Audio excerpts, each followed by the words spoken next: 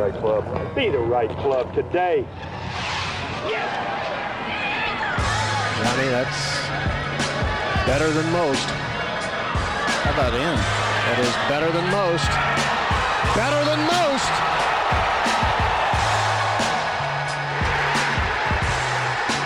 Expect anything different? Ladies and gentlemen, welcome back to the No Laying Up podcast. Solly here. Got an interview coming shortly with our guy, Billy Horschel. Caught up with him to talk a little bit about what went down this past week at Waste Management, what's going on with the PGA Tour, Golf Live, all that stuff, kind of his input on all that, as well as the viral video that happened last year of him kind of breaking down at the Memorial after a tough opening round, kind of some perspective on some of the struggles he's had recently, how he's digging himself out of it, and just some good old-fashioned golf talk with Billy. I really enjoy talking with him and appreciate the opinions and whatnot that he shares in this episode.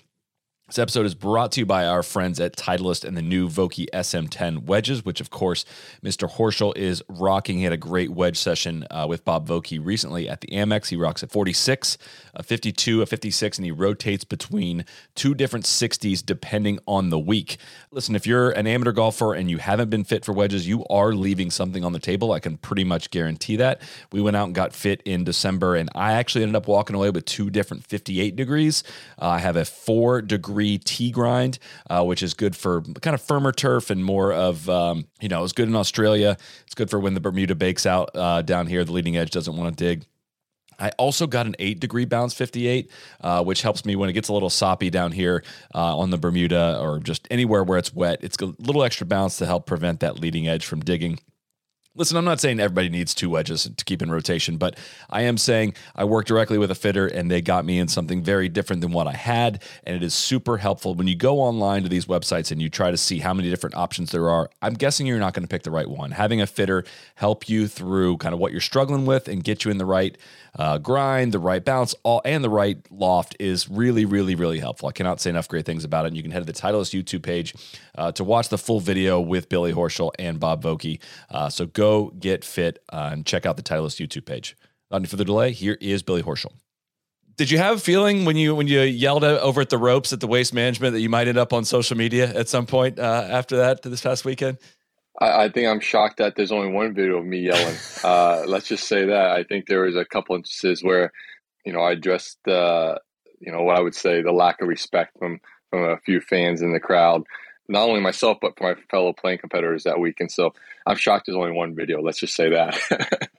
Well, take us there because, from where I'm sitting, it seems like, all right, everyone that's watching on television knows it's the Wasted Management Phoenix Open, right? It's the biggest party. Like it's billed as that. Everyone knows that. It's a totally different environment. It's what people love about it, right? But it seemed like the reaction this year was just a lot different from a lot of from yourself and from a lot of other players, just in how it's kind of built up, maybe over the years. I'm wondering if you could kind of explain and take us into, where things cross the line, what's kind of acceptable, what's not, and how this, kind of moves going forward. Well, I think last year was sort of on the edge. I felt like it was the first year I came away from it. I was like, man, I felt exhausted just from having to deal with the crowd a little too much. I felt like the respect for us as, just people trying to do their jobs and compete and trying to win a golf tournament just wasn't there. And it's changed since I started playing it in 2013. I remember watching on TV for so many years, and I remember watching Golf Channel and them doing the reports of the crowd on 16 and the people just to the left of the tee and the chance that they would have for the players based off reading their bio. I thought that was really cool. And so I've always loved playing it. I was always excited to go play, especially my first year in 2013. And I think just from my first year in 2013 to where it's been the last 2 years, I think it's gone a little bit of, it's crossed the line. It's gone above and beyond what I think as players we enjoy. We know it's a different golf tournament. That's why we play it. That's why I play. I love those crowds. I love the energy that they have. I don't mind a little banter back and forth. I've had banter with many fans through the years there, and just not that tournament, other tournaments as well. But I think when you get to the point where you're disrupting play, you're purposely yelling in people's backswings, which I haven't had that happen to me or a fellow playing competitor that I can remember, but this was the first year that it happened on numerous occasions from other players.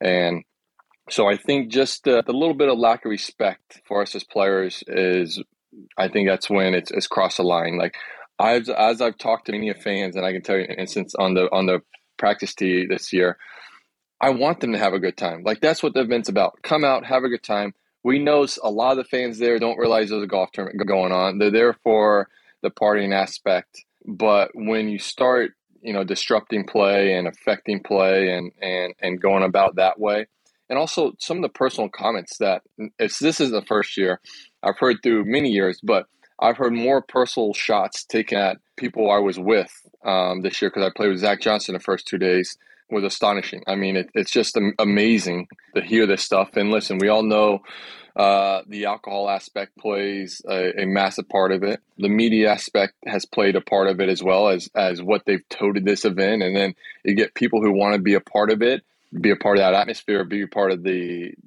craziness, and then they take it to another level. And so it's gone a little bit above and beyond. I just think it needs to be brought back down a notch or two. But listen, it's an event that I love to play, and I will continue to play it. I think it just needs to just dial it down a notch or two. That's all. And I think if I'm hearing it right too, it seems like, all right, 16th hole, anything goes, right? It's so loud in that hole, doesn't matter. You can yell in Correct. the backswing, like nothing matters in there.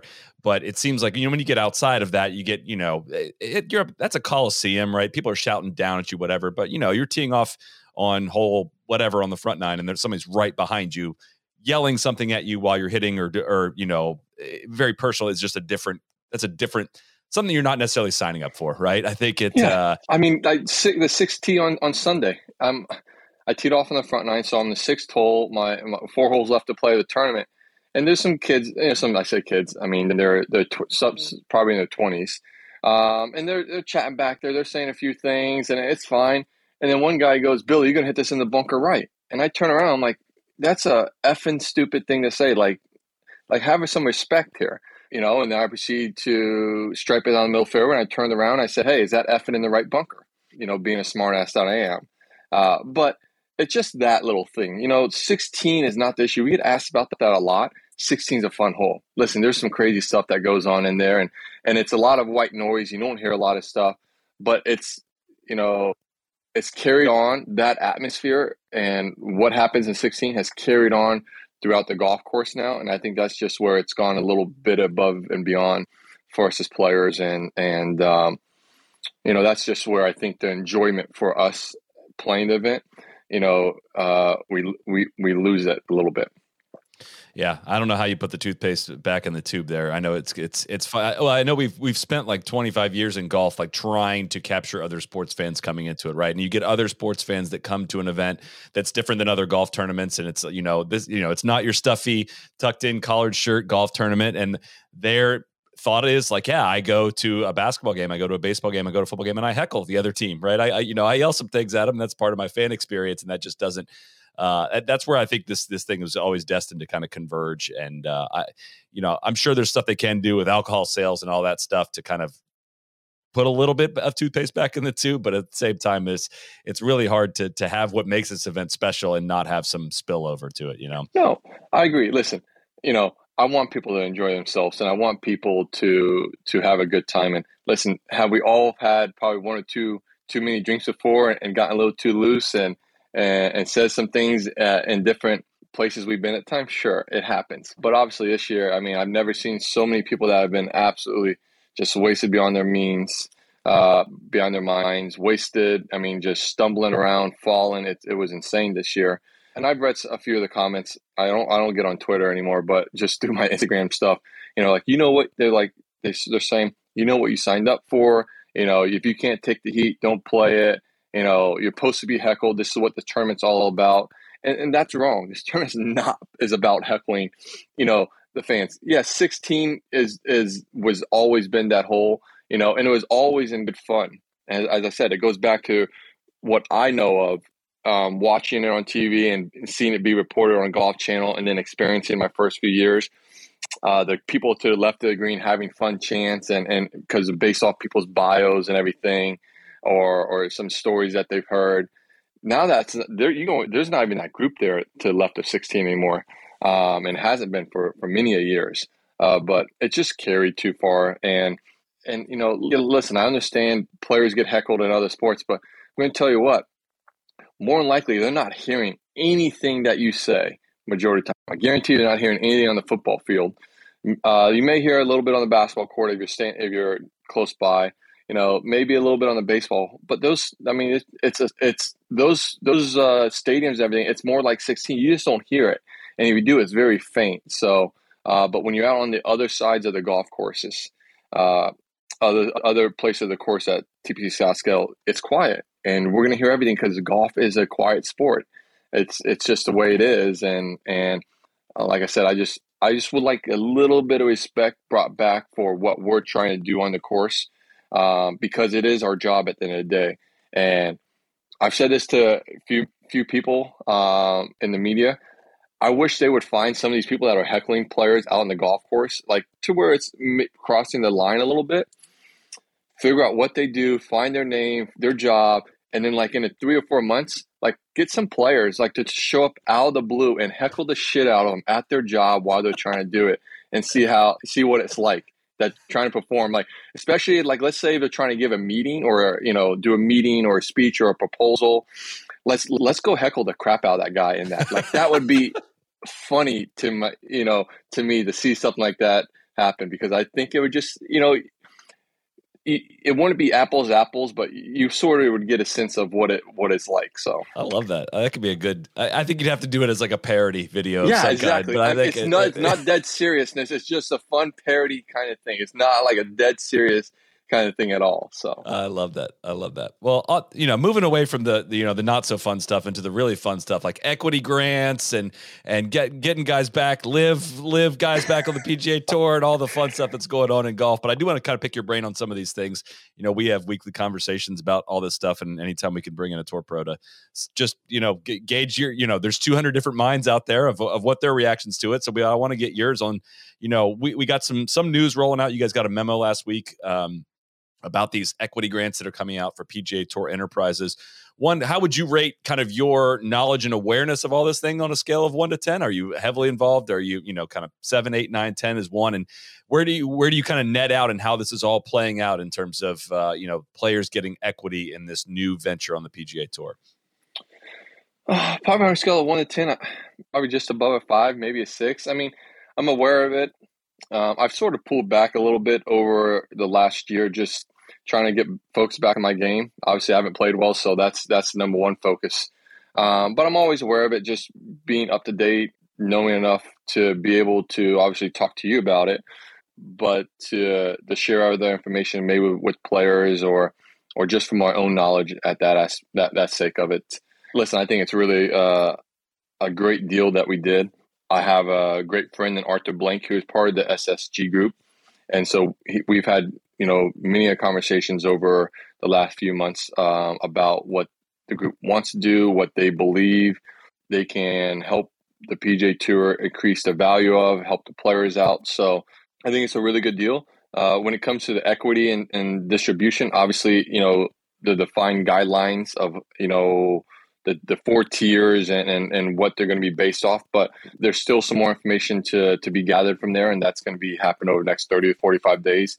Korn Ferry was part of creating those tiers along with the player directors and the people at the PGA Tour board to give out the equity shares or create those 4 little tiers. So I think it's really good. Listen, I've said it for a while. I've never thought that we truly owned the tour, and I was fine with that. I was truly fine with that because I was focused on my golf and playing well, and that's what we should do. And we don't have the knowledge and the expertise to be able to say what is a really good deal with the current sponsor of sponsoring a PGA Tour event. I mean, I can guarantee you 99% of the players on the PGA Tour has never asked when a sponsor renews with the tour about an event, hey, they know how many years maybe, but how much money, what does that entail? What are they looking for getting out of that event? What are some of the things that we have to give up? Are they going to sponsor any other players? Is that in the deal? guys aren't asking those deals because we're more or less focused on what we need to do. And we know the tour is doing the best they can to provide financial playing opportunities. So I've always thought of us as like a not a player run tour, but a player involved tour. Like we put our input in and we let the people that we believe, my time was Tim Fincham, Jay Monahan, the other executives, run the tour. And I was very happy with that. I have a personal relationship with a lot of the execs here, obviously, living here in Ponte Vedra. I see them and I see them more on a personal basis outside, at golf tournaments. But I understand why players want to be more involved, and I have no problem with that. And I think this is the perfect way. If players truly want to get involved and be true owners of the tour, now the things they do and how they give up time and make sacrifices to increase the value of the tour, they're going to have to do these things now. If they want to see their equity shares increase, we're going to be given ways that we can increase our equity shares.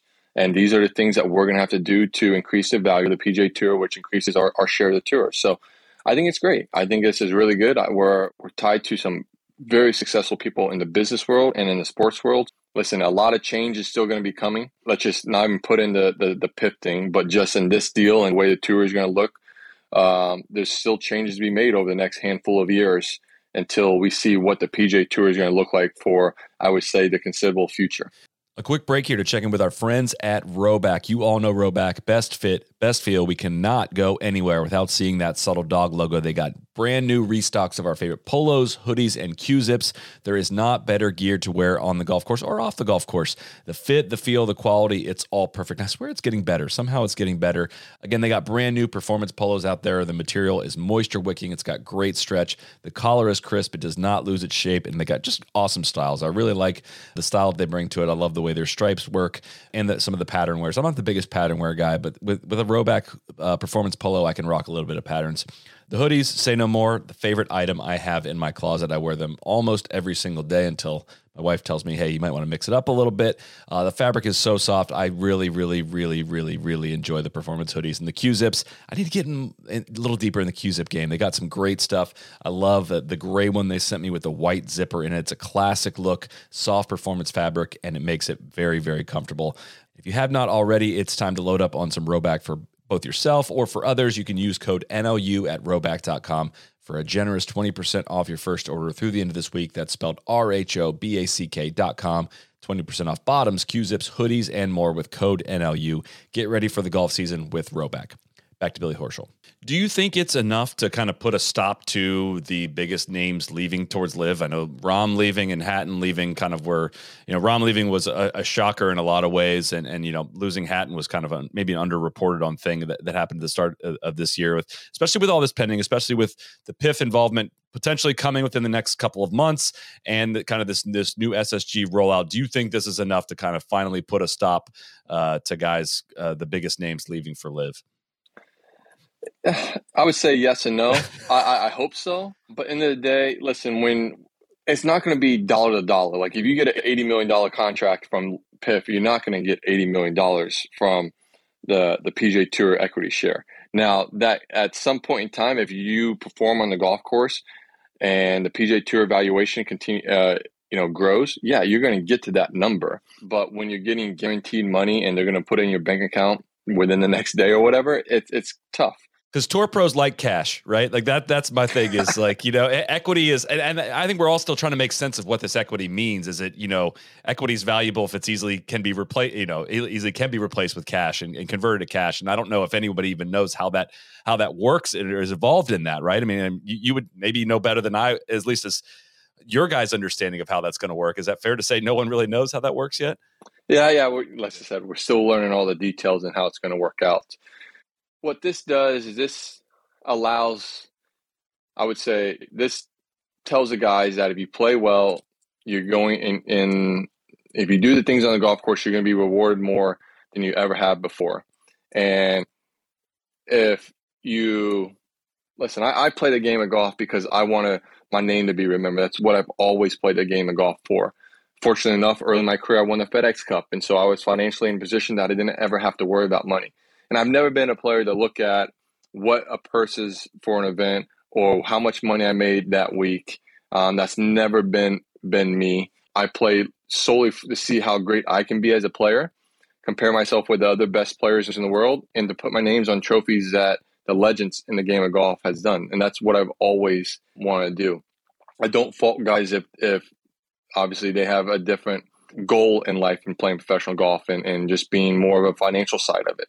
And guys are going to, want to make sure financially they're doing the best they can for themselves. So like I said, at the end of the day, it's what the person wants, but this deal allows guys to feel like financially are we on a level playing field with Pip? No, but we're not back in the ice age anymore. I would say, where you play well, you're going to get financially rewarded, and you're going to, financially you're going to be just fine. And we've been fine for a while now. We've played for a lot of money on the PGA Tour for a long time, and we've had ways to, every cut we make, it's a cuts plan that goes in the retirement.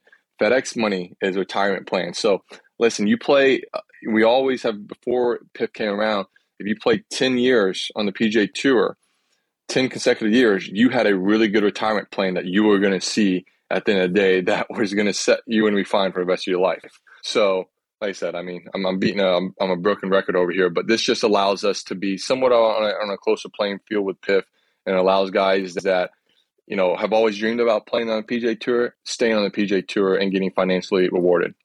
And that's where the logic you just used there is kind of what my guiding light has been through all of this, of like, and again, I'm not in this scenario, so it's easy for me to say, but if you have tens of millions of dollars, and in certain cases, some guys have hundreds of millions of dollars, like what is 10, 30, 40, 50 million more mean to you, right? At a certain point, it's not, everybody wants more money, but at the same time, it's like you didn't pick up a club when you were a kid because you thought you were worth 150 million instead of 100 million. It's just, but at the same time, I've had conversations with guys that are like, hey, guys that are plenty well off, but hey, like I am a better player than insert, I don't know, I'll just use Taylor Gooch. Like I outperformed Taylor Gooch last year on the golf course, and he made a lot more money than me, and that is hard to swallow, right? I don't know if you call that envy as much as it is just, there's just this upsetted apple cart in the golf world of like, there's somebody else is getting rewarded much better financially than I am, despite me performing better. That kind of can drive some of this decision making. I think that's if I was to try to find the root of how this has all happened, that's where I would go to. I don't know if you have any insight on that. No, you're right. And listen, Taylor Gooch is pretty cool to see him win $47 million in 18 months. I mean, if you, as a person, like, I think that's awesome. And I'm excited for the guy. Like he struggled for a while, got on the PGA Tour, was a decent PGA Tour player, and then he was starting to find his footing and had a very promising, I would say second half, but he was 30, 31. So he still had a lot of great years left playing the PGA Tour, and he got an opportunity, or somehow had an opportunity to go to live, and he's created nearly $50 million in earnings in 18 months. And that's exciting for him. But if you're more worried about, like, I listen, it's human nature to look at what someone else has and you don't have. And we all get caught up in that. But if you get too much caught up in that, you forget about what you have and how great your life is. Like, I grew up in Grant, Florida. If you know where Grant, Florida is, that's pretty unbelievable. But very lower middle class. Neither of my parents had college degrees. My mom went back to college when she was in her 50s to get a degree so she could move up within her company. I grew, there was several times that one of my parents was out of a job for a few months. I mean, we didn't have money readily available to us, and no one in our family did. I live a life now that, I say I dreamed about when I grew up, but I don't think I could even imagine the life I live now. So I think as people, and, I know golfers can look at, we're talking about golf, we can look at what someone else has that we don't have, but it's the same thing in life. If you're looking at what someone else has that you don't have, like you're missing what, makes your life so special. For me, I'm happy with what I've got. I want to improve on it. There's no doubt about it, but I'm not looking at John Rahm and saying, man, he got $300 million. Like, really? No, I'm like, yeah, but I'm excited. I'm happy that he got paid. I'm not trying to be envious of anyone, because then, it puts a damper on your lifestyle.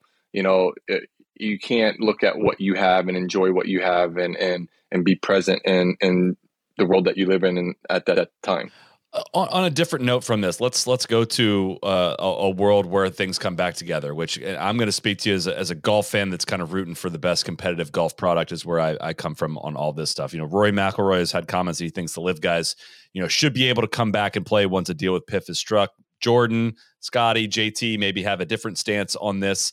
I'm wondering if specifically the way I view it, the PGA Tour equity, the equity that's come from this is a payday of some kind for the PGA Tour players, right? Obviously, we just talked about all the money that the PIF guy or the live guys have made.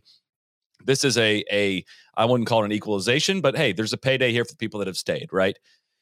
I know a lot of feelings have been hurt. Lawsuits, not everything has been done well. It has been a very ungraceful exit for a lot of people. But if I'm looking at the competitive golf scene, I think it is best for a lot of tournaments. Players Championship maybe jumping out the most if like Dustin Johnson and Cam Smith are there playing in that tournament, right? So what's your stance in a world where this all comes back together on the process for the guys that want to come back and play the PGA Tour, because that's a separate conversation, but getting live guys back into PGA Tour events, how does that look in your mind? Yeah, listen, I think, well, you said Players Championship, and that's the first thing that comes on mind. I believe it's a fifth major. I believe it's been the fifth major for a long time.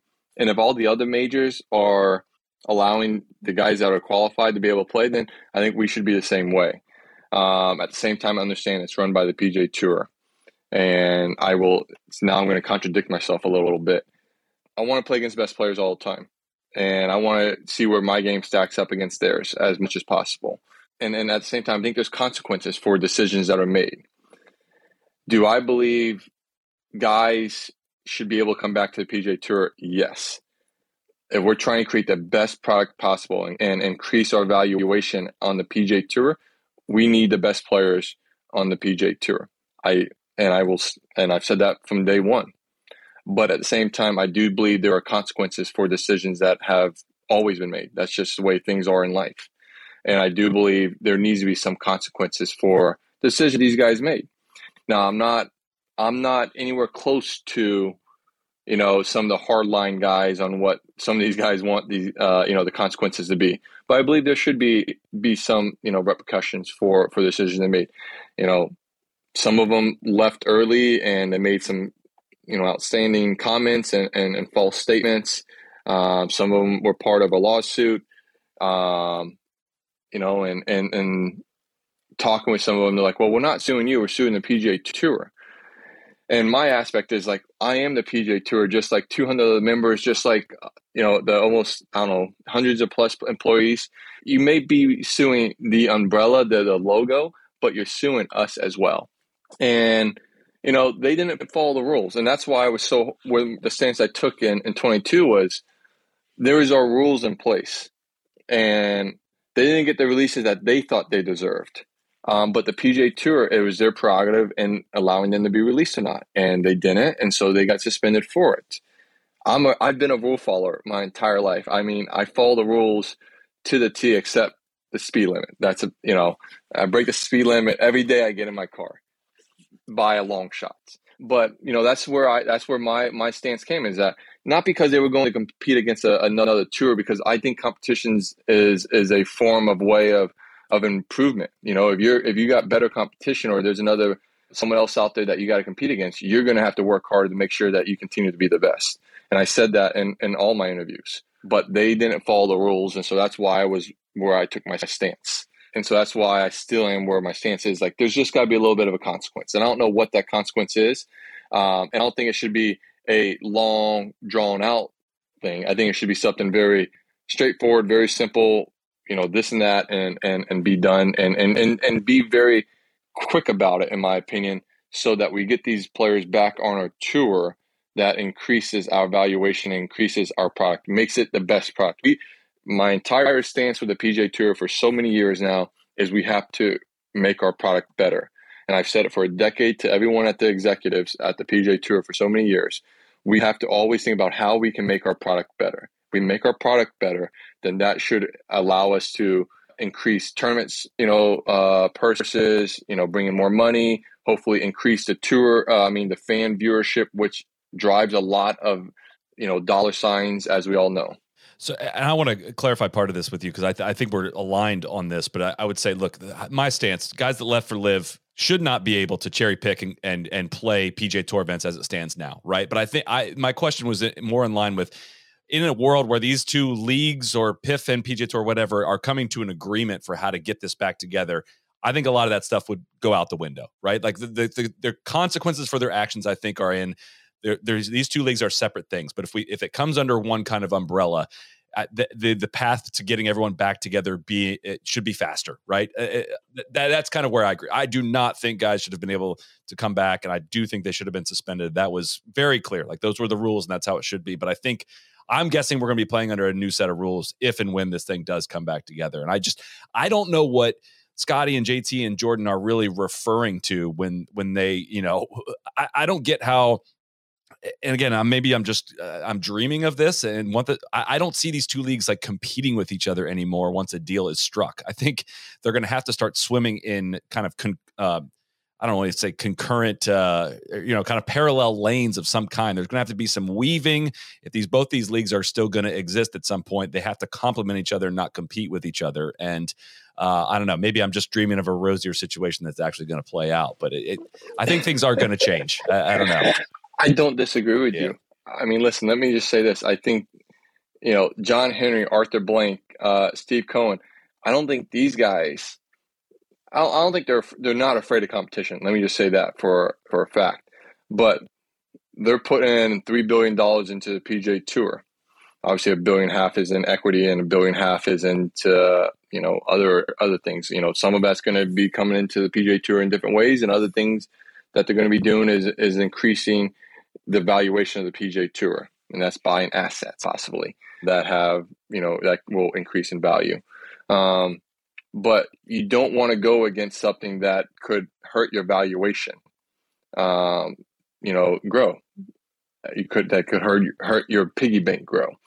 So yeah, I believe there will be a deal done, and I believe when that deal gets done, somehow we've got to figure out, how does Live in the PGA Tour work? Their tour, what they have, and can we weave it into our product?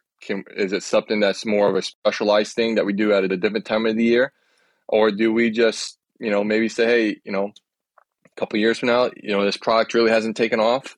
It seems like they think it's a really good product, but the numbers just don't say it. We're just going to disband that and maybe create something completely entirely new. I don't know, but I do believe that if a deal gets done, somehow it's going to be intertwined, and those guys will be back on the PGA Tour at some point in time. And is it where you're just not able? You can't play. Maybe you're not able to play some of the bigger events on the PGA Tour for X amount of months. You got to go play. Just throwing out nothing bad against Puerto Rico. I played Puerto Rico in my early years on the tour, but you got to go play at Puerto Rico or something like that. Like I said, I'm a broken record when I say this. I want to play against the best players in the world. I do believe if a deal's struck, I do believe we will see them on the PGA Tour again at some time. But I do believe there just needs to be a little bit of a consequence for that. And that's my stance.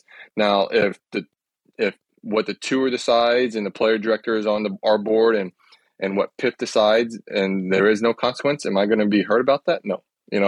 Listen, like I said, it goes back to I got to focus on what I got to do and not worry always about everybody else.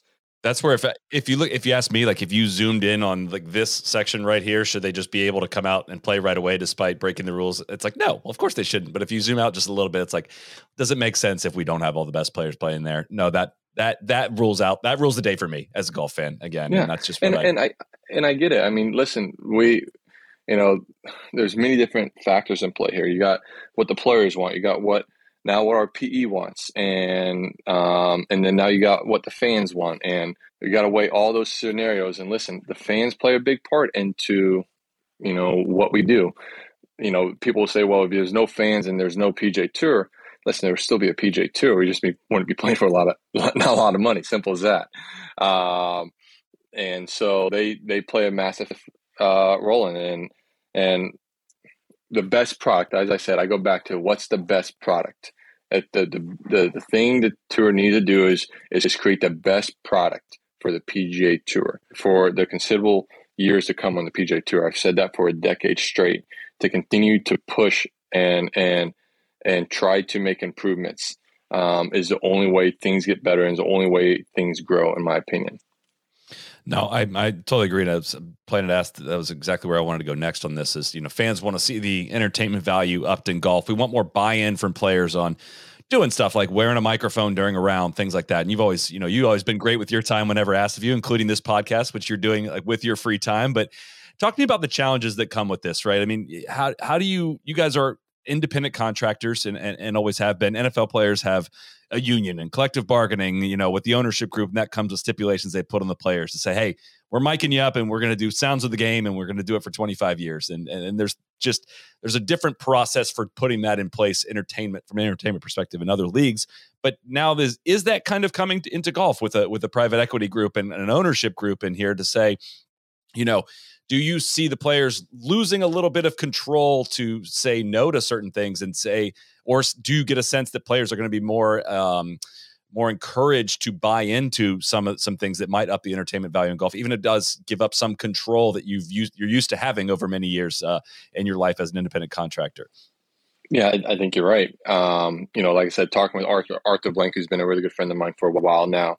And I think when other players, and I do believe John Henry, Steve Cohen, Arthur Blank, those guys are the people that are working with those, the people that they have that come out to a tour. They will explain to the PGA Tour the way things work in other sports, to the PGA Tour players, the way things work in other sports, and why when player X, decides to actually, instead of sitting out a game, he has to play the game, it increases the value in the shares for everyone else in the NFL or the Major League Baseball or NBA, whatever it may be. They will show them, if you do these things, this will increase our share. This will increase our profits, which is increase your shares.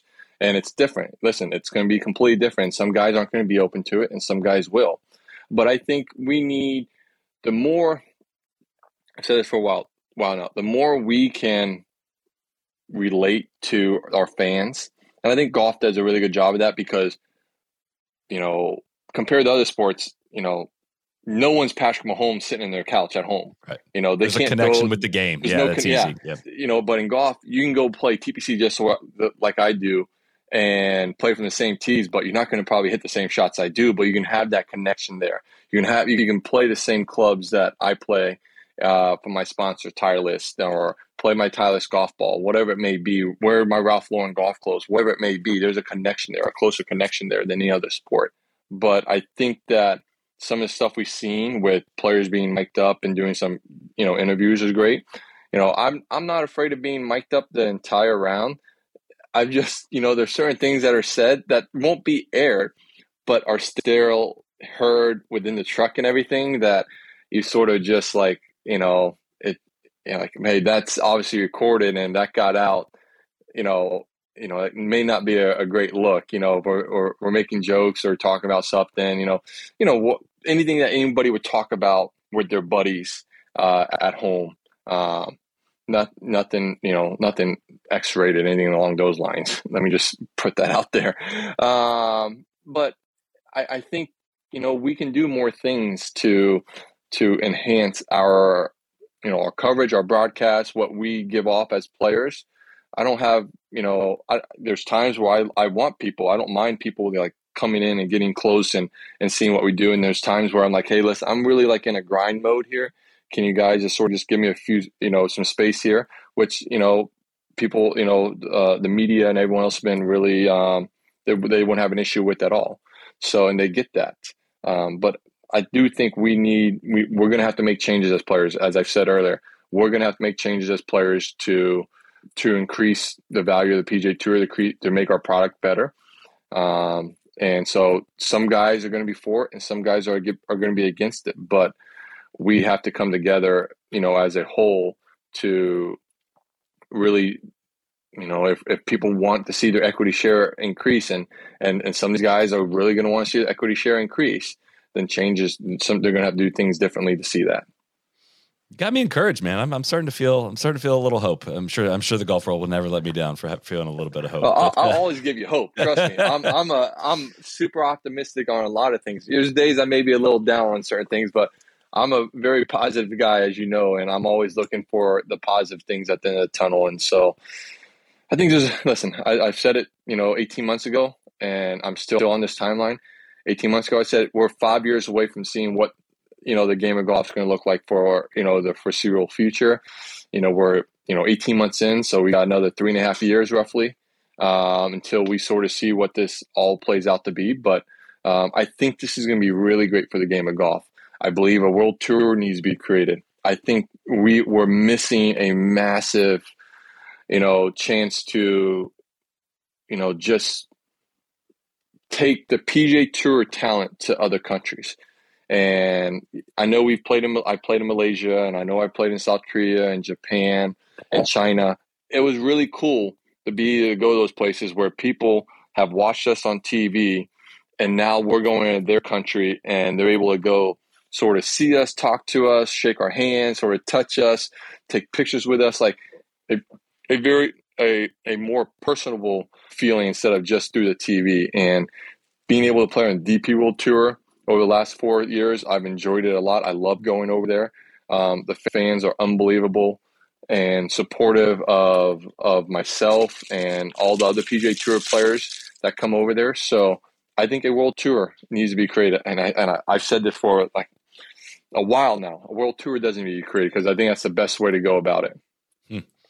Yeah, there's a lot of we end the like Scottish Open, British Open stretch, and I'm like, well, why is there not more golf played there? And then you go see Australian Open golf. That tournament has fallen off through the fall season and all this. Like, again, we're reimagining things. Like we can get creative in how this all comes together. Obviously, there's appetite for these things. How does it make all financial sense in the grand plan is something nobody's really been able to crack to this point in golf. And it's tough because on the PGA Tour, we're so financially rewarded for what we do. And so there's really no need to go play these other tournaments around the world when, we make a nice living on the PGA Tour.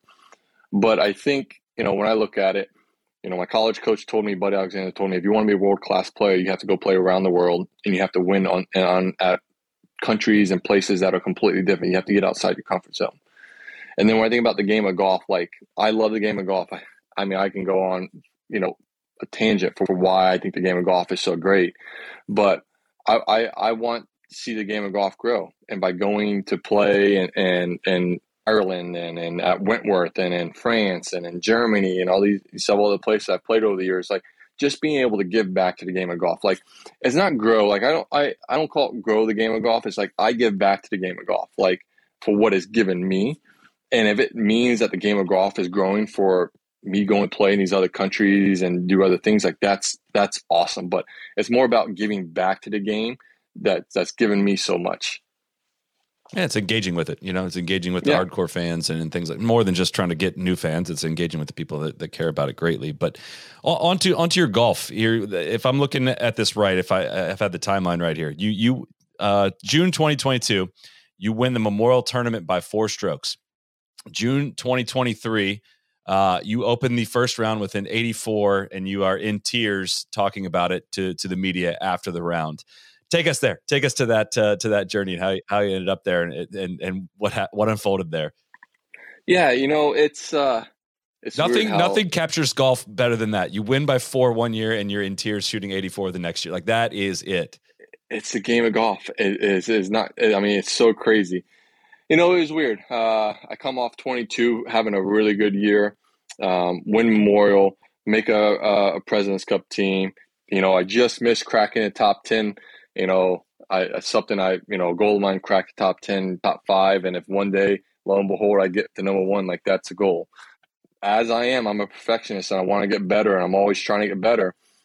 Todd Anderson and myself, we were just looking at some things that, we didn't swing it very good at the end of 22. And so we're just trying to make some improvements, and we sort of went back to something that we tried to do a few years ago, and we felt like we were just in a better position to do it now physically and where the body is, and I had a better understanding of it. And so for 6 weeks at home, it was really good. And I went out to Hawaii the first 2 weeks, and it wasn't so great. And I came back home and worked with TA for a couple of weeks, and went out to Phoenix and LA, and it wasn't really. It just didn't transfer over. And so then we decide to sort of drop it and go back to some stuff that what we were doing before, stuff that we've always done. But some of the stuff that we tried to make improvements on, with the new stuff actually transferred over to the old stuff, which was actually a really good thing. And so I felt like I was doing some right things well, but the shots just still weren't turning out the way I wanted them to. I would make a cut, feel like I get some momentum, and then I would miss a cut next week, which is so weird because my stats guy and will tell you I think I'm around like 85% cut, percent making a cut in my career, close to 85 to 90%. So make a cut, miss a cut, make a cut, miss a cut was so weird. And then I go to Memorial, and what was before Memorial? Colonial. Yeah, I felt like Colonial wasn't too bad. Felt like, I played halfway decent at PGA, just a couple bad shots, just didn't make anything. Go to Colonial, play okay at Colonial, felt like I was going the right direction. Have a decent practice week at Memorial, and then 84, slap in the face. I mean, gut punch. Defending champ, looking forward to trying to play well and having another chance to win. And I mean, it was tough. And as I had said in that interview afterwards, I told my team, like, confidence wise, it wasn't really high.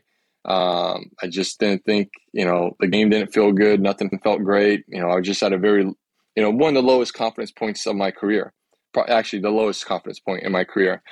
And it showed playing a course like Memorial, wanting to, have a good showing after defending a tournament or winning the tournament the year before. It just sort of all came to a head, and I didn't have anything in my head about sharing this. It just happened. The question got asked to me, and I just sort of just emotionally couldn't handle what I was wanting to say, because I knew if I was going to start just crying, just because of, where I was emotionally. Like I just didn't have it, and it sucks being on a public stage and not having it.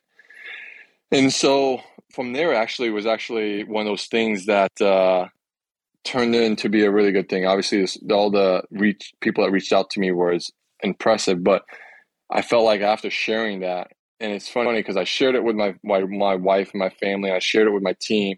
I thought that would sort of, get it off my chest, but it wasn't until sharing it with the public that I got it off my chest. I was like, wow, feel so much more at ease now. And then from there, the game has started to slowly trend into a better form. Still just a little bit off, but I'm in a lot better place than I was at Memorial. A lot better place I was a year ago, and I feel like I'm really close to playing some really good golf.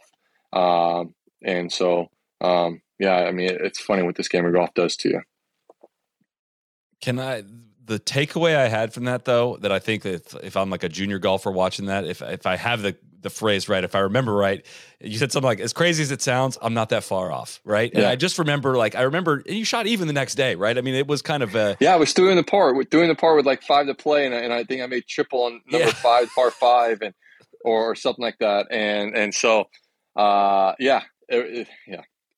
that was just like that. I remembered that, and I thought that was a really cool part of, like, as crazy as it sounds, like, I'm really not that far off. And I think I'm kind of fascinated by the battle of trying to get better, trying to improve, yet risking what got you there and the kind of what momentum you may have there. I'm wondering, was there any lesson kind of learned in any of that for you? I mean, I know you kind of can't know what's around the corner when you try to make some changes or tinker or whatnot, but it could have led to fantastic play for all you know. I'm just curious, looking back on it, if there's lessons learned for that for maybe young golfers or even for yourself. Yeah, I think I'm never afraid to try and get better. I never have been. But I think I've always tried to make calculated decisions. And when we, at the end of 22, we made a calculated decision. We thought about it. We looked at, why we couldn't do it before, why we thought we could do it now. And I think if I didn't see some success before I went out to Hawaii, I probably would have said, okay, no, this isn't working. Like if I wouldn't see it within the first, making a few changes within the first week or two of making some changes. Like I know if it's going to work or not. I can feel it. I can see some of the shots, see some things that are different. But I saw some really good stuff right away. But yeah, I think for me, I would say you can't be afraid of trying to get better. And I felt like if I stayed where I was, and there could have been some other things I could have done to get better, but I felt like they were so minute. It wouldn't have had that big of a drastic, change or mattered that much. And I was trying to get better. I was trying to get to where I wanted to be. I wanted to win majors. I want to get into the top 10 in the world. I want to try and one day be number one player in the world. Those are the goals. Those are goals. Now, whether I achieve them or not, I don't know. And people, can criticize all they want. And I've been criticized for having these lavish goals and dreams. But, I mean, you got to have those in life, right? I mean, yeah. If you don't, then what are you doing, in my opinion? For me, I've always just tried to make calculated decisions about how to get better. And I consult my team, and we make decisions, and we just see if it works. And there's been decisions that have not worked, and there's been decisions that have worked out and been great. And so I think you, as a junior golfer, I would say, don't ever be afraid to try and get better in the game of golf. Always try to improve and make, I'm not saying you make changes, but doesn't mean you have to make changes to your game. Maybe it makes changes to how you practice. Maybe it makes changes to how you prep for a tournament, or the way you think, or some other things. It doesn't have to be a technical change at all. But, just make sure you try to assess the risk and everything that you're ready about to do before you make some of these changes. But at the same time, don't be afraid to scrap it if you don't see the results that you're trying to see. That's the longer I do this, the more I am amazed at guys that have been out on tour for really long periods of time. I always use Matt Kuchar as the example of for a lot of listeners, if you go play with 5, 6, 7, 8 Korn Ferry guys, and then you'll be amazed. You would be absolutely amazed at their golf talent. And then you think of some of these dudes beat them very consistently every single year for decades. That's the part that, and that's the part that may be potentially overwhelming for guys. Is if you do, you took a little step back there for a period of time, and you get lapped really quickly in terms of just how good the golf is at the very top level. It is, and I'm curious, just, you're 37. You're not old because you're the same age as me. I am old on the PGA Tour. No, though. we're not. We're not. I know we're not old, but PGA Tour age, I'm old. Well, that's what. How is a pro golf career different in your late 30s than it was in your late 20s? Well, geez, I tell people this. I said, I think the people that know me, I spend a lot of time on my game of golf. I'm always trying to get better. I'm always working hard. But now at 37, I have 3 kids at 9, 6, and 5. They take up, time as well. I have to be a good father. I want to be a good father. I want to be at their sporting events. I want to see their competitions. And so the time I spend with my family takes time away from my golf. So I have to practice differently. I have to practice smarter. I have to make sure I'm being more efficient with my time. Before I had kids, I could, spend sun up to sundown practicing. And that's what I always did, when I was in high school and in college and early in my pro career. I would spend sun up to sundown practicing in the gym, sun up, sundown practice. And now I just don't have that time. But that doesn't mean I'm not getting less out of my practice than I was sundown. I'm more efficient with my time. I'm probably practicing better. So there's other challenges at 37. I've got sponsors just like other players, but, there's sponsors requirements. There's other requirements that, take up, the time thing. So there's less time now than I would say probably a decade ago for me to spend on my game. So I have to be very efficient and very calculated with how I go about it. So, listen, I feel more aches and pains than I did when I was at 27. The average age of the PGA Tour, I think, is 28 now. When I came out at 22 on the PGA Tour, the average age, got my card at 22, 23 is my first year, was 33 or 34. So you think in a 15-year span, the average age has dropped almost 5 or 6 years. I mean, that's insane to think about it. the kids that are coming out now are ready to compete on the PGA Tour. They've got better instruction, better fitness, just the way there's so much statistical data of how to play a golf course, the right things to do, the wrong things to do. The one aspect that I still have over a lot of young kids is I've played these courses for 15 years now. So I know how they play. I know where the pin locations are. I know when the wind's coming from a certain direction and where this pin location is, where I can miss it and get it up and down. So, I love the game of golf. I love playing on the PGA Tour. And at 37, I still feel there's still the best is still yet to come for me.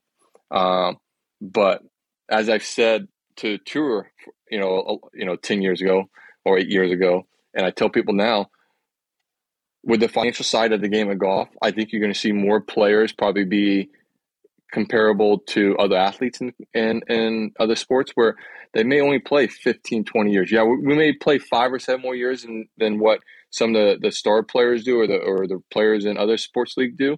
But you may see guys, once they get to early 40s, maybe mid 40s, they may say, hey, listen, I'm done. I played 20 years on the PGA Tour. I've got a family now. Financially, I'm good.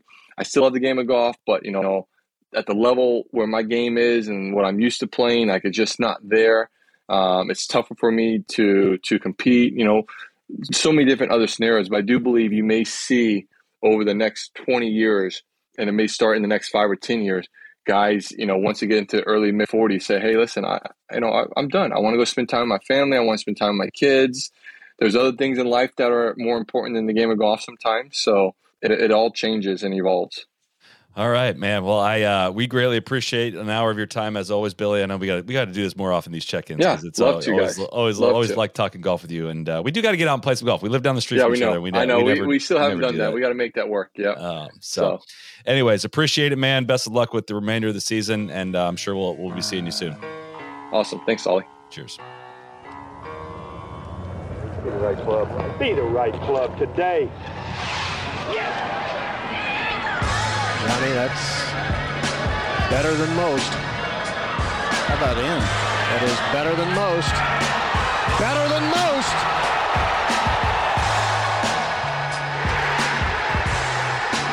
Expect anything